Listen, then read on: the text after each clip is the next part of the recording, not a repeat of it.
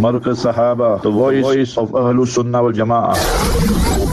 Assalamu alaikum wa rahmatullahi wa barakatuh. Jummah Mubarak to everyone out there. Well, there's it. Another week is getting ready to wrap itself up as we move into Friday with the sun going down. Yeah, remember, wonderful time, Jummah. Between Maghrib and Isha, you say 100 durood, 70 of your needs in this world and 30 in the Akhirah are taken care of. Tonight is an auspicious night to make durood. A lot of rewards. Remember, if you want to see your abode in Jannah before you die, then recite Allahumma salli ala Muhammad wal ali alfa mera 1,000 times. That's one of the benefits of Jummah night. Tomorrow, after Asr, if you say 80 times, just 80 times, what a deal that is. What a profit you get out of this. Say 80 times, Allahumma salli ala Muhammad nabiyyi wa ala ali wa sallim taslima. And you get a reward of Laylatul Qadr. The angels grow tired writing good deeds for you for 80 years. The angels grow tired writing forgiveness for you for 80 years. So keep that in mind. Yeah, this is an auspicious day. This is as good as Eid.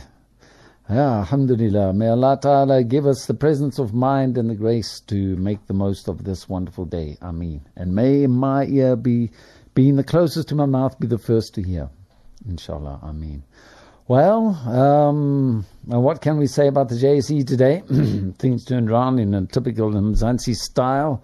Lots of pessimism about global growth coming out after the European Central Bank said it would maintain its the quantitative easing, if you want to call it that, its stimulus packages into the European economy because it's simply too sick and tired. The old man of Europe is Europe itself nowadays. Used to be the Ottoman Empire. Now Europe is the old man of Europe. It's old man, it's old woman of Europe. Greying Europe. Not enough young people coming through. Their markets are not growing. They don't have those huge big markets. They try and sell their goods overseas and their goods are too expensive because the cost of living is simply too high in their home countries. So there's not much growth coming out of Europe. There's nothing coming out of the United States as well. Although the economy did put on, I think it was around about 80,000 workers last month, which is an improvement over the previous month when they only put on 20,000. But nevertheless, that's also, of course, with $5.5 trillion $1 trillion worth of stimulus under Obama. You had the top bailouts, so there was another 1.3 trillion. So, you're talking about 7 trillion rands worth of dollars worth of stimulus in the United States. And even with all of that behind it, the United States is still unable to raise its interest rates in order to eat away at its debt that it has. So, well, in actual fact, that also means that it's doom and gloom for the outlooks for the year in terms of global growth. Two of those prime centers of the world economy being on shaky legs. That means everyone is now starting to prepare for a lean year ahead. And that had an effect, or a rollover effect, onto emerging markets. And we felt a little bit of it. But South Africa, of course, we're still feeling pretty rampant after that Moody's opinion was issued. Showing we're not that bad. Standard & Poor's says they're still not willing to raise their rating on us from above junk status. We're on the first level of junk status. Fortunately, we're not any lower than that. Standard & Poor's saying we need a 2% growth average in order to break out of our current rating with them. And so, well, anyway, it looks like we're going to have a 1.5, 1.7% growth this year. But, however, other economists have pointed out, all of those estimates were made before Eskom had made its application for increases, before the petrol price was going up, before the fuel levy was coming in. So all of those could well cut off 1% growth off our country. So we may actually just eke out like a 0.5% growth for this year. So anyway, we've got elections coming up. We've got wage negotiations coming up in the gold mining sector, platinum sector, and the other mining sectors. Yeah, it's wage negotiation time, and that's also always a hairy time. And what with Sibanye, it made more. It increased its war chest today by something like nearly a billion rands through forward sales of its gold. And that, yeah. Well, we were speaking about Anglo American's gold sales, forward sales yesterday, and how it forward sold at like, I think it was around about $280 an ounce, and then the gold price for the next decade. So they made that forward sale for a decade, and then the gold price shot through the roof, and South Africa saw no benefits from that. How much our tax authorities, our tax man lost as a result of that, I would hate to know. But here's Sibanye making forward sales. But this is just in order to build up its war chest because it sees a really hard negotiating season coming up. AMCU has just been displaced as a majority union at Sibanye, and that means that they're going to be very, very, very, very angry. Of course, that also means that the National Union of Mine Workers is now going to have to be on its toes in order to show to its members that they're able to look after their interests better than AMCU. That means they've got to be a bit more firebrand than AMCU has been over the last while, and that's been pretty hot. So, mining production figures coming out today showing that production figures continue to nosedive. Fortunately, however, an uptick in prices saw the value for our commodities increasing by 10.6%. So it didn't work out all that badly. We mined less, but we made more money. That's usually a good way of going about things. So, yeah, I suppose we could celebrate a little bit, but we have to admit that the underlying conditions are hardly giving cause for optimism going forward.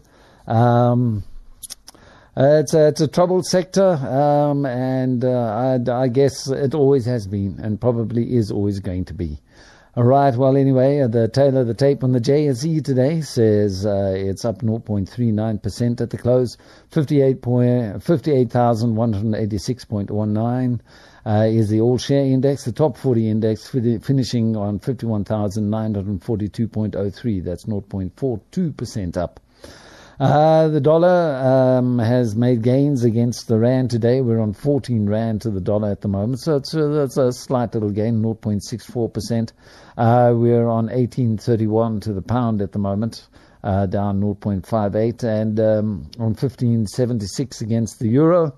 Against the Turkish lira, we're on 2.44 rand, same as yesterday. We're still the same as we were against the Japanese yen on 13. And against the Australian dollar, we made a slight loss of ground. We're just above 10 rand to the Australian dollar. Oh, that's horrible. Because you know, in essence, Australia is in the same kind of boat that South Africa is in terms of the carry trade. But you can see that their currency dealers haven't been doing the dirty on their currency as much as our own currency dealers have been, and our banks have been. South Africa is a troubled country. And as I say, if you want to get away from racial tension in South Africa, then it's best to just leave the country. Okay, so coming up after, a little bit late in the show, we've got Pravin has been summoned over the rogue spy unit by the public protector. One has to ask, is this the rogue state fighting back? The latest public protector appointed by Jacob Zuma, is she showing her party loyalties there rather than pursuing her job in the national interest? We'll let you think about that one, but we'll be getting to that a little bit later. We find out what Nedbank's chief executive earned last year. Mining production, as we say, continues nosediving. We'll dive down into those figures. Manufacturing output is on the up. Sasol chair takes a back seat. Africa online retailer Jumia heads for Wall Street. Standard & Poor's says the ANC talks but doesn't walk left. It talks left, but it doesn't walk left. It reckons there's not going to be some heavy land grabs after the May 8 elections. Goldman Sachs says Eskom's unbundling will take too long, and its unbundling isn't going to happen in time to get it out of its debt morass that it finds itself in at the moment. And the Zimbabwe Reserve Bank says that it will be introducing a riba rate soon. A repo rate, the other people call it. We call it the riba rate here on our show, my show. Yeah. So, okay, let's get down to business. Public Enterprises Minister Pravin Gordhan has confirmed that a subpoena has been served on him by the Public Protector in relation to the so-called SARS rogue unit. Now, this is just on the same day as the guy's name has just slipped my mind. The guy who was IPID, Robert McBride, has just been given evidence that the state capture inquiry is saying the stories about the road unit were 100% fabricated. Now we've got our public enterprises minister being hauled before the public protector on what we now know are completely fabricated grounds. It really doesn't smell nice, does it? Who is in actual fact control of South Africa's government? One really has to ask. Gordhan said after the subpoena had been served on him, the same set of allegations have been investigated repeatedly by various institutions, including the Office of the Public Protector itself in 2014, and no conclusive evidence could be found of any legality by the South African Revenue Services or Minister Gordhan. That's according to his spokesperson, Adrian Lackey. Lackey said the subpoena had been leaked to the media while the minister was still busy consulting his counsel to determine what kind of legal response he should raise. He says that this clearly amounts to persistent harassment of Gordhan and flagrant abuse of office, and I'm not saying that strikes me as being that way. He says this is also another example of a fight-back campaign to disrupt efforts to uncover and prosecute instances of malfeasance and corruption in various entities of government. They should, in actual fact, get somebody who, I wonder who would qualify to investigate the public protector when you need protection from the public protector. Who can investigate the public protector? Imagine going in and saying, okay, give us the telephone calls made to your cell phone the night before you issued the summons. I'm sure that would make for very interesting reading, wouldn't it? Like he says, we must once again call on the South African public to connect a new set of dots and get an appreciation for the determined efforts to distract public opinion from the broad attempts to ensure clean governance in our country. Yeah, so there you go. Okay, well, I reckon they've said it well enough themselves. Nedbank has released its annual report for 2018 that reveals just how much the executives earned, including Nedbank Chief Executive Mike Brown. The annual report shows Nedbank paid its top 6 executives a total of 210.2 million rands in 2018, an average of 35 million rand per executive. Chief Executive Mike Brown received the best take-home pay of 53 million rands. Not bad. 53 million rand package includes a guaranteed 8.5 million rand basic pay, a cash bonus of the same amount, just because we like you, Mike, a short-term incentive payout of 16 million rands, just to keep you happy over the short term, and a long-term incentive of 16.5 million rand at face value. Well, there you go, just because they like his face, I suppose. Anyway, right, so getting on to mining production. Its slump has continued, with production decreasing by 7.5% year-on-year in February. January saw a 3.3% decline year-on-year, following a 4.1% decrease in December and a 5.2% decrease in November.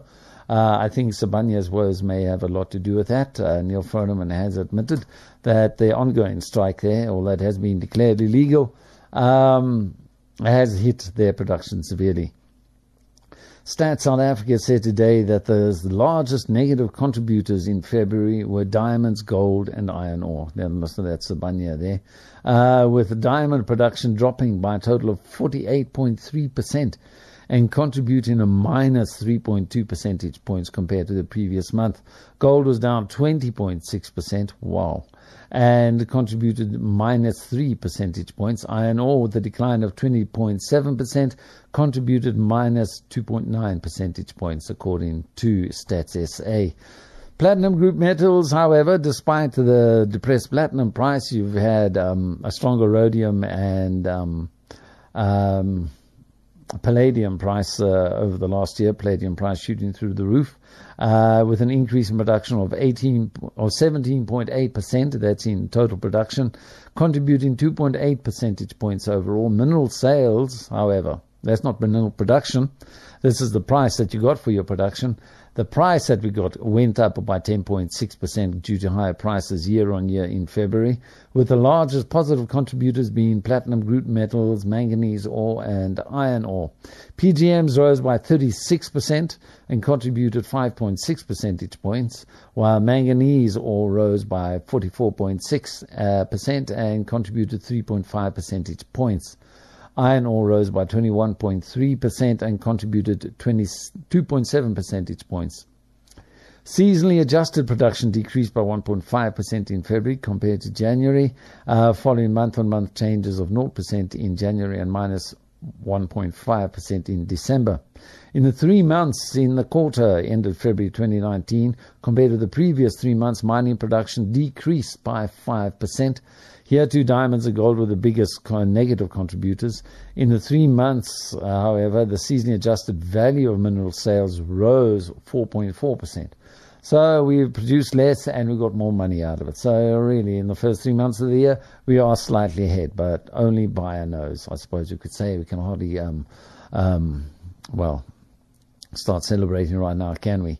South African gold production shrank. That declining gold production was the 17th straight month that gold production has shrunk, and that's the longest string of contractions since the financial crisis in 2008. Gold output fell 21% from a year earlier, compared with the revised 23% drop in January, Stats SA says. South Africa used to be the world's top producer of the metal. We accounted for more than half of all the gold ever mined throughout the history of mankind. But we've got deeper ore bodies, labour strife, high costs and policy uncertainty. That's all hitting output. Strike by AMCU that started in November has slashed output at Sibanye Gold. Sibanye is challenging the legality of that strike, but it's also preparing to pay negotiations with AMCU It's also preparing for pay negotiations with AMCU at its platinum business. Total mining output, well, I guess it's all down. That's a second story I was just reading there, trying to get a little bit of extra out of it. Manufacturing, however, did a little bit better than mining. Manufacturing output rose 0.6% year on year in February, after an increasing by a revised 0.9% in January. Economists polled by Reuters had forecast a rise of just 0.5% year on year in February. On a month-on-month basis, factory production fell by 1.8% in February, according to Stats SA. Sasol says its chairman, Dr. Mandla Ganshaw, will step down after the company's annual general meeting in November. He's said to be replaced by Sipho Nkosi, the former chief executive of Exxaro Resources. Sasol says Nkosi will join the group's board on May 1 as an independent non-executive chairman designate to succeed Ganshaw at the conclusion of the AGM. Ganshaw says he's pleased to hand over the reins to a person of Sipho's caliber, says he's confident he will provide the necessary direction and blah, blah, blah, blah, blah that you usually say in these kind of moments. It doesn't really say anything about anything. They could be hating each other's guts. They might actually have tried to shoot each other this morning, but you'll never see that in a SENS announcement. I'm not saying that they did anything like it. I'm just saying that, it's the kind of usual blah, blah, blah that you get in these times. Board member JJ Njeke, an independent non-executive, said Ganshaw would leave behind a company that is well positioned to deliver shareholder value. He's led Sasol through up and down global and local economic cycles, as well as the execution of large capital projects that have faced challenges, while clearly presenting strategic opportunities for the company's growth. Njeke also is stepping down after the AGM, by the way. Okay, so now we have Jumia Technologies rising out of the highlands of Nigeria. It has amassed in the 7 years since it was founded 4 million customers. And that number jumped 48% last year. So that means that last year they really started getting into that purple patch, The first few years, you have to get yourself known, and you've got to tramp around and introduce yourselves to people and all of that. But once you got all that hard work, and then your introductions, start making introductions to other people, and then the introductions start working on their own, that's when you know that a company is really starting to move into profit territory. And with that, Jumia has announced that they're going to be heading off to Wall Street. It's convinced the company's co-founders, former McKinsey and Company colleagues Sacha Poignoniak and Jeremy Hodara, to pursue an initial public offering in New York this week. It's planning to sell 13.5 million American depository shares at $13 to $16 a share, raising as much as $216 million. The listing is meant to give the company financial flexibility and increase awareness of the brand among investors. Often tagged as Africa's Amazon.com, Jumia has been able to grow in markets largely untapped by the US heavyweight, which is hampered by lack of distribution infrastructure in Africa. To tackle the issues of vague addresses in many African cities, Jumia has built up a network of leased warehouses, pick-up and drop-off locations, and brought in a string of delivery partners to ensure reliable service. Well, there you see, you get companies, they take a look in Africa and they say, oh, no, there's just no ways we can make money here.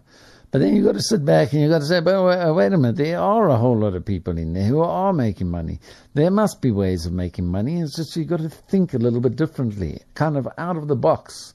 That's a wonderful thing about living in Africa. It forces you to get out of that little rut, to get out of that comfort zone. Well, we are going to move out of our little comfort zone, moving across for a bit of market news. Don't go away. Markaz Sahaba, the voice of Ahlus Sunnah wal Jama'ah. Assalamu alaikum. Remember, if you want to call in, our lines are open on 010-0011-004. It's 010-0011-004. Or you can WhatsApp us some suggestions or messages on 084-786-3132. 084-786-3132. Well, I must admit, I'm kind of wondering, what am I going to be discussing this Saturday? Kind of wondering if we should revisit Algeria. There's been quite a few developments since we looked at Algeria on my Saturday show from 3 to 4. Every Saturday, so if you want to find out what this idiot is thinking about the international scene for Muslims, please tune in. 3 o'clock to 4 o'clock on a Saturday afternoon. There have been some really interesting events happening with the Darbul Islam, the world of Islam everywhere. In Algeria, Bouteflika stepped down. The generals are saying the people must step behind his chosen successor, Salah. But the street doesn't seem to be very keen with that. The military, however, seems to be determined to maintain some kind of a semblance of order as they move to a new administration. Today in Sudan, Umar al-Bashir toppled from his throne. Not much has been heard about him. We're all kind of wondering what has happened to him. Has he swung a deal? Has he fled the country? Is he in Switzerland right now counting his money? There's a lot of interesting things to discuss on Sudan as well. And it's really interesting. Maybe we can do Sudan and Algeria at the same time, because there are remarkable similarities in what has been happening over there. Kind of wonder, are the Europeans getting ready to kidnap the revolution? As they do so repeatedly. People are keeping a very close eye on France, because France seems to be meddling both in Libya and Algeria at the moment. People are very suspicious about that. Khalifa Haidar, who's moving up on Tripoli with his Eastern Army, has got significant French support behind him. And he's only moving on Tripoli after first seizing control of the desert isolated oil fields in the south of the country, very, very similar to Algeria's oil fields. So, a lot of interesting things happening at the moment. At the same time, Julian Assange has just been arrested. Arrested in the Ecuadorian embassy today. It's a very dark day for journalism, I must say, around the world. Not that we've had many bright days in journalism for like the last, ever since the United States invaded Iraq. That seems to have been a seminal point. Journalism just seemed to take a downturn from there, as embedded journalists suddenly started sending us their tomes, and our newspapers and media outlets started publishing the nonsense. Embedded journalists. So there's just no such thing. It's an oxymoron. You can't be embedded if you're a journalist. You're supposed to be independent. But nevertheless, the rot that we have in our mainstream newspapers nowadays really astounds me. How can you continue, claiming that you're a newspaper that supports human rights, but you continue, quoting French presidents on what they think about human rights, and British presidents on what they think about human rights, and American presidents on what they think of human rights, when they've been, how many Muslims, how many Semites have they killed since 2001? I'd really like to know. I reckon it's over 10 million. Makes the Holocaust look like a practice game, the Jewish Holocaust. I'm not one of those people who denies the Jewish Holocaust, because I like to say, yes, you see, this is what the Europeans are like. This is what they did to the Jews. Can you imagine what they want to do to the Muslims? And they are doing to the Muslims. Look what they're doing to the Muslims. They haven't changed at all. They go on about, we must remember the Holocaust, remember the Holocaust. But in actual fact, they're actually celebrating the Holocaust every year. Because, if they did really remember the Holocaust for the reasons why you're supposed to remember the Holocaust, they wouldn't be killing Muslims as they are nowadays. It's just like this Semite bloodlust just seems to bubble up every now and then. They like to think of themselves as nice, neat, quiet, little pale-faced people, but in actual fact, deep down inside their hearts, it's a very dark and dirty place, I must say. I mean, this is typical. This is typical. The Holocaust was not an aberration, as the Europeans like to point and like to depict it. That's why they always shine it up, because you see, white people will call to their pants down for the whole world to see what barbarians they are. But then you had Srebrenica coming along. It's like, they do it all over again. Really. So anyway, France is up to its dirty tricks in Algeria and Libya. And who might be up to dirty tricks in Sudan? Well, it may just be the military itself. The military says that they want to have a 2-year transition period to democracy, which of course sounds like, after 2 years they're going to say, no, we're still not ready. Which is what the military usually does. Every now and then we have occasions where the military does hand over as promised. And the people in Sudan say they're not going to accept that. They're not going to accept a state of emergency. They want to go to elections. They want to get a new leader now.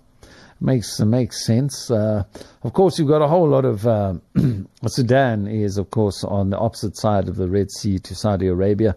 Red Sea is, of course, the main trade artery leading into Europe. It's like it's Europe's jugular vein. All of the oil and everything coming there into Europe has to go through the Suez Canal. Of course, to get to the Suez Canal, they've got to sail through the Red Sea, which was what makes Somalia and Sudan such key strategic points, you see. That's why Sudan and Somalia are targeted. America has been trying to keep them as failed states for so long. Omar Bashir hasn't exactly helped his own case. Because you see, according to international law, every country is allowed to control the sea off its coastline 200 kilometers into the sea. So, of course, that's well into Saudi Arabian territory, and Saudi Arabian claims for controlling the Red Sea extend well into Sudan territory. So that seaway, as long as Sudan is a sick state and Saudi Arabia is in America's back pocket, Saudi Arabia, I should just call it Arabia. That's Winston Churchill wants to call it Saudi Arabia. That's his business. May he rot in hell. Saudi Arabia is the United States' little stool pigeon. And if Sudan doesn't have any real control over its own government, and the bigger issues inside Sudan, they don't worry about what's going on in the Red Sea.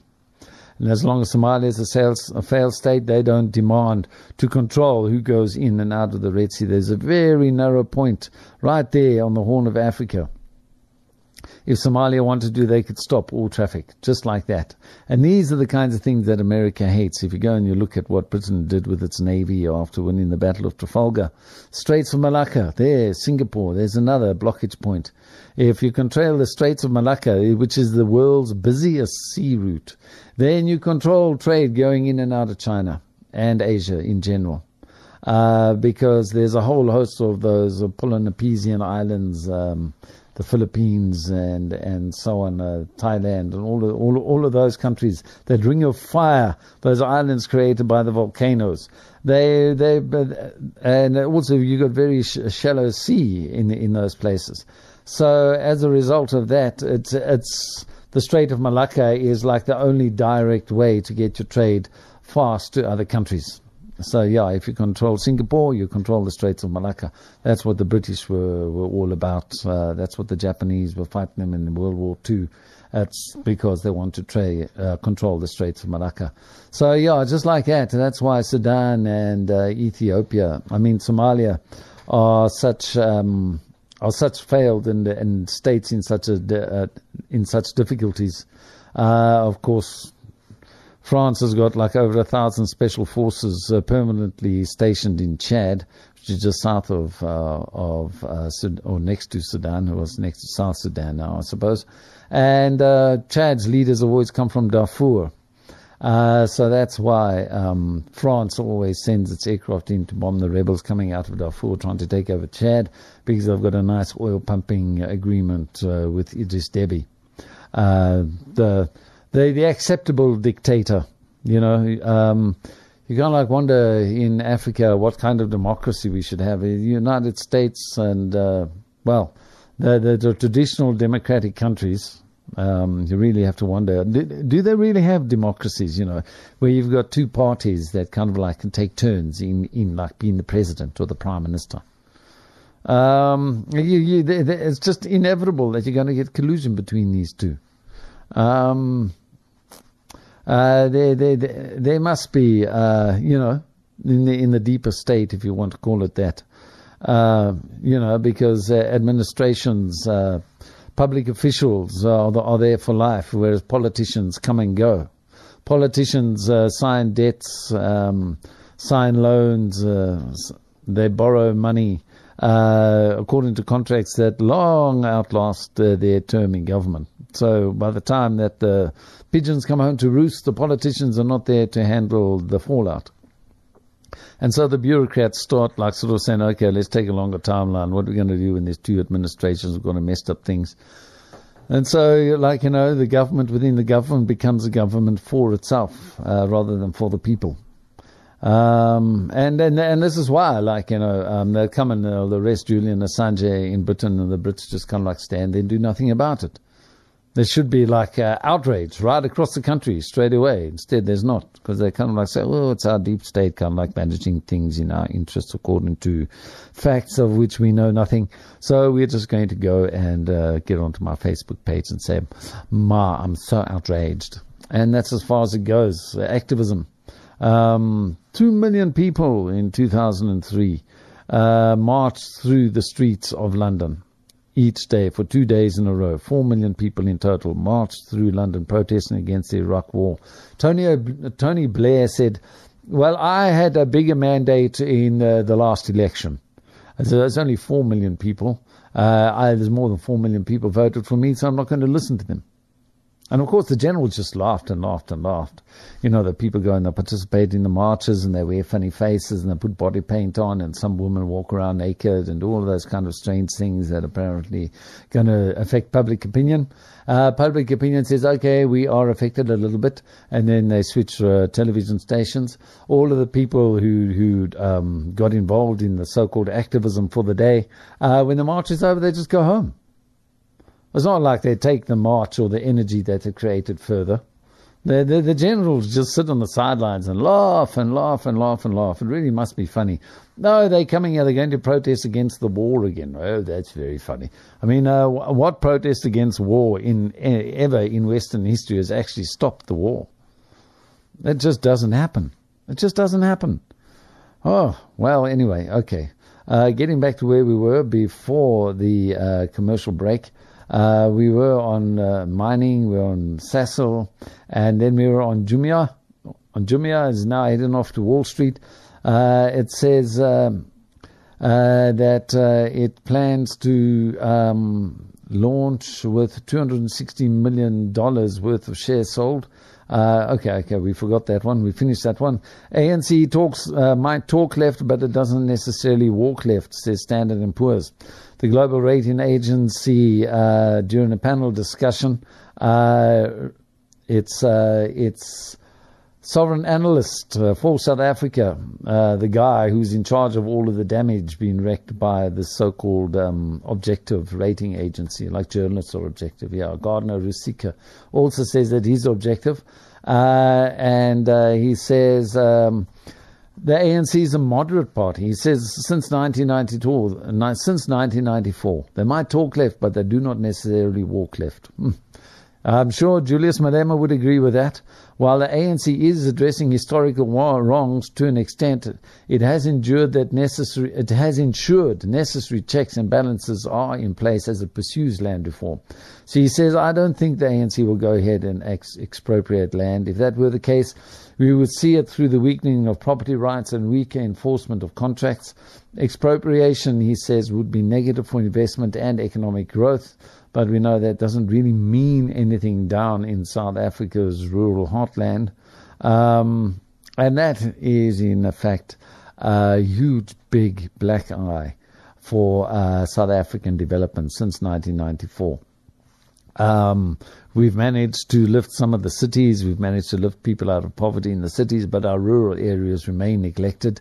And many places, like you go to places like Hazyview, just outside the Kruger Park, and it's like there's just like hills and hills and hills and hills are covered with shacks and houses. And you have to wonder where are these people getting employment from, how are they staying alive, and a lot of those people were in actual fact tenant farmers on white farmers' land who were pushed off after 94.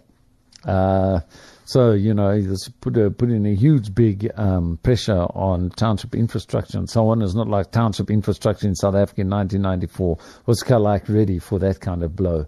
And the fact that our rural heartland remains so far divorced from the urban centers, it means that, we haven't really, as a country, are we really a country?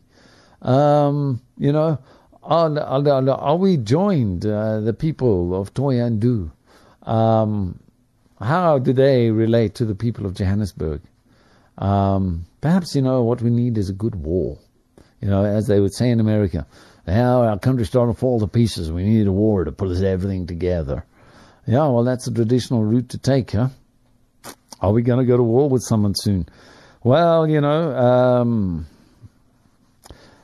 it really does worry me that, the horrible conditions in the DRC and Rwanda, just north of them, are like one country away. We've got Zimbabwe in between us and them.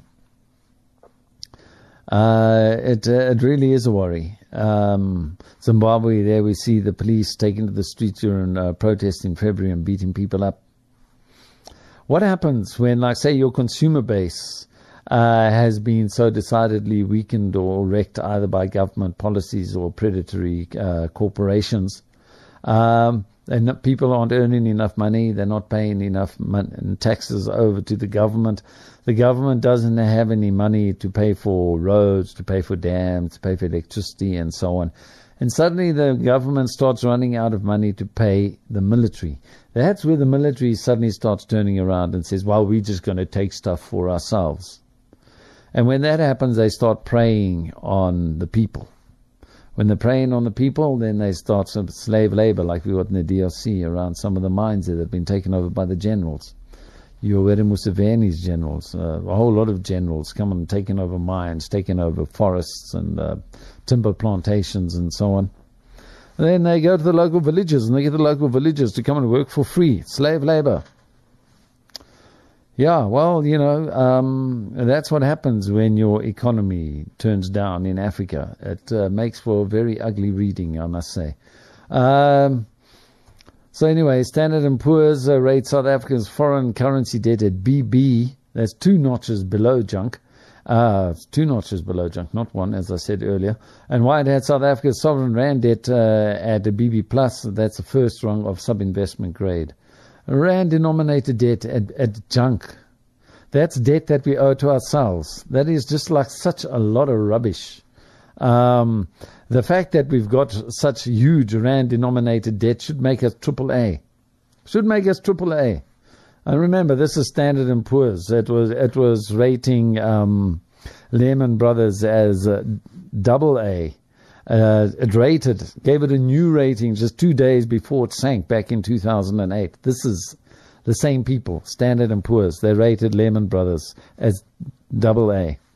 They rated AIG, the insurance company, as AAA. It rated Bear Stearns, also a few days before it crashed, as AA. This is Standard & Poor's. I mean, I was on Channel Islam at the time, and I was warning people that this subprime crisis is going to come on, going to crash everything, going to have another Great Depression. Well, the funny thing about that, is that while you're saying that, people are saying you're a conspiracy theorist. And then after it happens, and you say to people, but I said to you beforehand it was going to happen. Then they look at you and say, no, you didn't. You're a conspiracy theorist. So, of the first few times that happened after the 2008 crash, I just stopped telling people that I'd said it because you see I'd resigned from Channel Islam and moved on to other things. It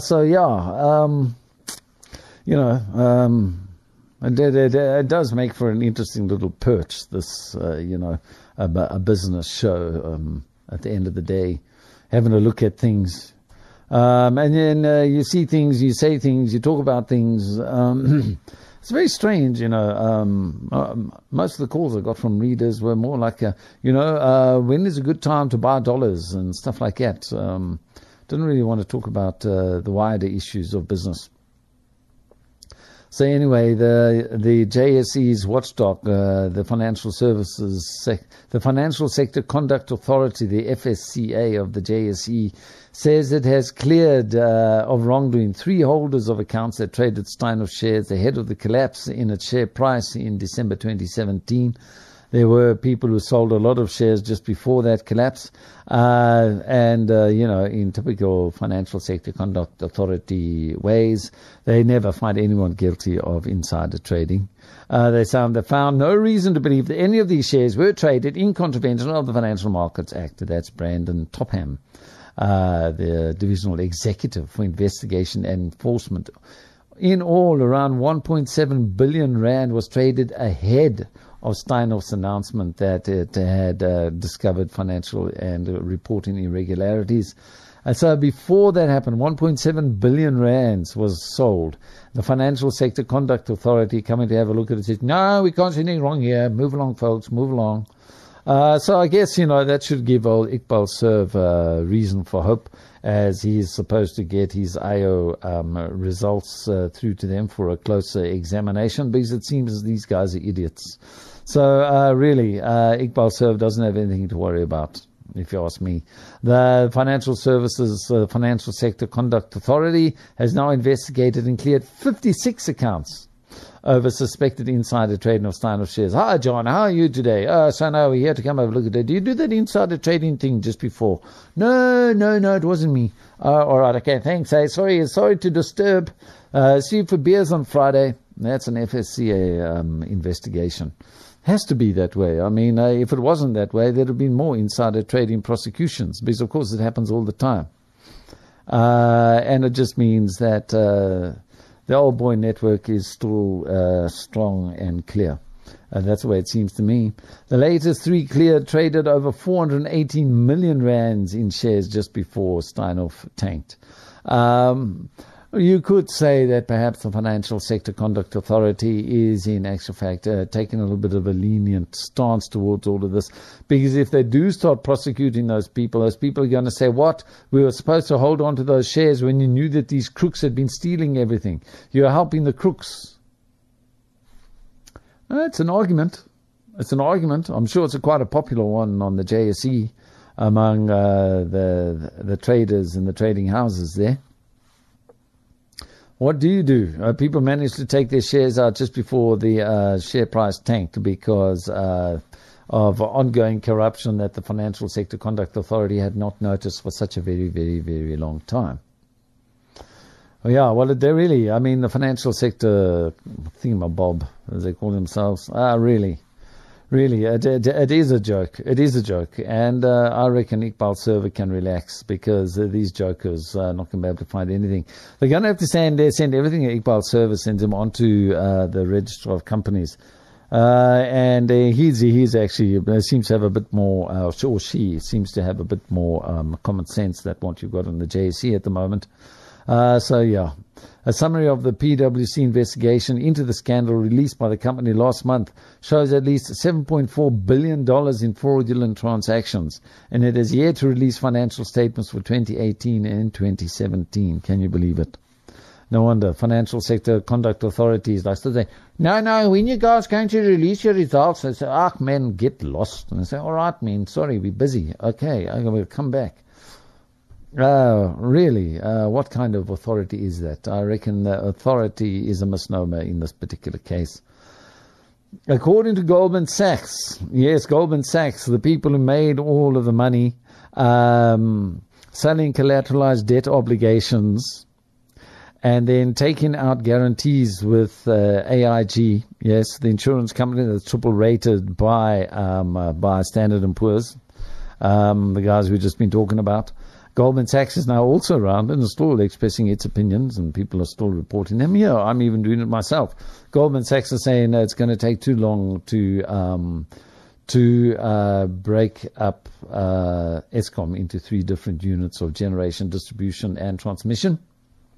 Goldman Sachs sold CDOs to a whole lot of people. Then they took out insurance. You don't have to, and that's the thing. AIG would insure things that people didn't even own. You can go and insure somebody else's thing. So Goldman Sachs went and sold a whole lot of collateralized debt obligations to the public. A collateralized debt obligation is basically like a mortgage. It's got a house as collateral. Or a car, it's, you could say it's a bit of collateral. You've got the car itself, but immediately it starts losing value. But, all kinds of debts that are backed up with securities. So usually mortgages are safe as houses. That's where the term comes from. Because the person who buys a house wants to look after the house because he's going to be living in it. So therefore, it's supposed to be safe as houses, but of course they're selling junk to people who couldn't ever afford to pay it back, and Goldman Sachs knew it. So it went out and took insurance against the very collateralized debt obligations that it had sold to the public, betting that those collateralized debt obligations would tank, would turn into rubbish. And they took out that insurance with AIG. And then when AIG went under, Henry Paulson, a former Goldman Sachs chief executive, who was now then working in the Treasury, head of the Treasury, called AIG in and said, you will pay 100 cents in the dollar to Goldman Sachs. You know, usually when you go under, your debtors are all lined up and you pay like 5 cents in the dollar. Goldman Sachs the very next day was paid out everything that AIG awarded it. 100 cents in the dollar. How about that? That's Goldman Sachs for you. Well, alhamdulillah, we've reached the end of the show. Jazakumullah for joining us. Make dua that whatever trading activity you got up to today has been profitable and above all halal. Assalamu alaikum wa rahmatullahi wa barakatuh. Markaz Sahaba, the voice of Ahlus Sunnah wal Jama'ah.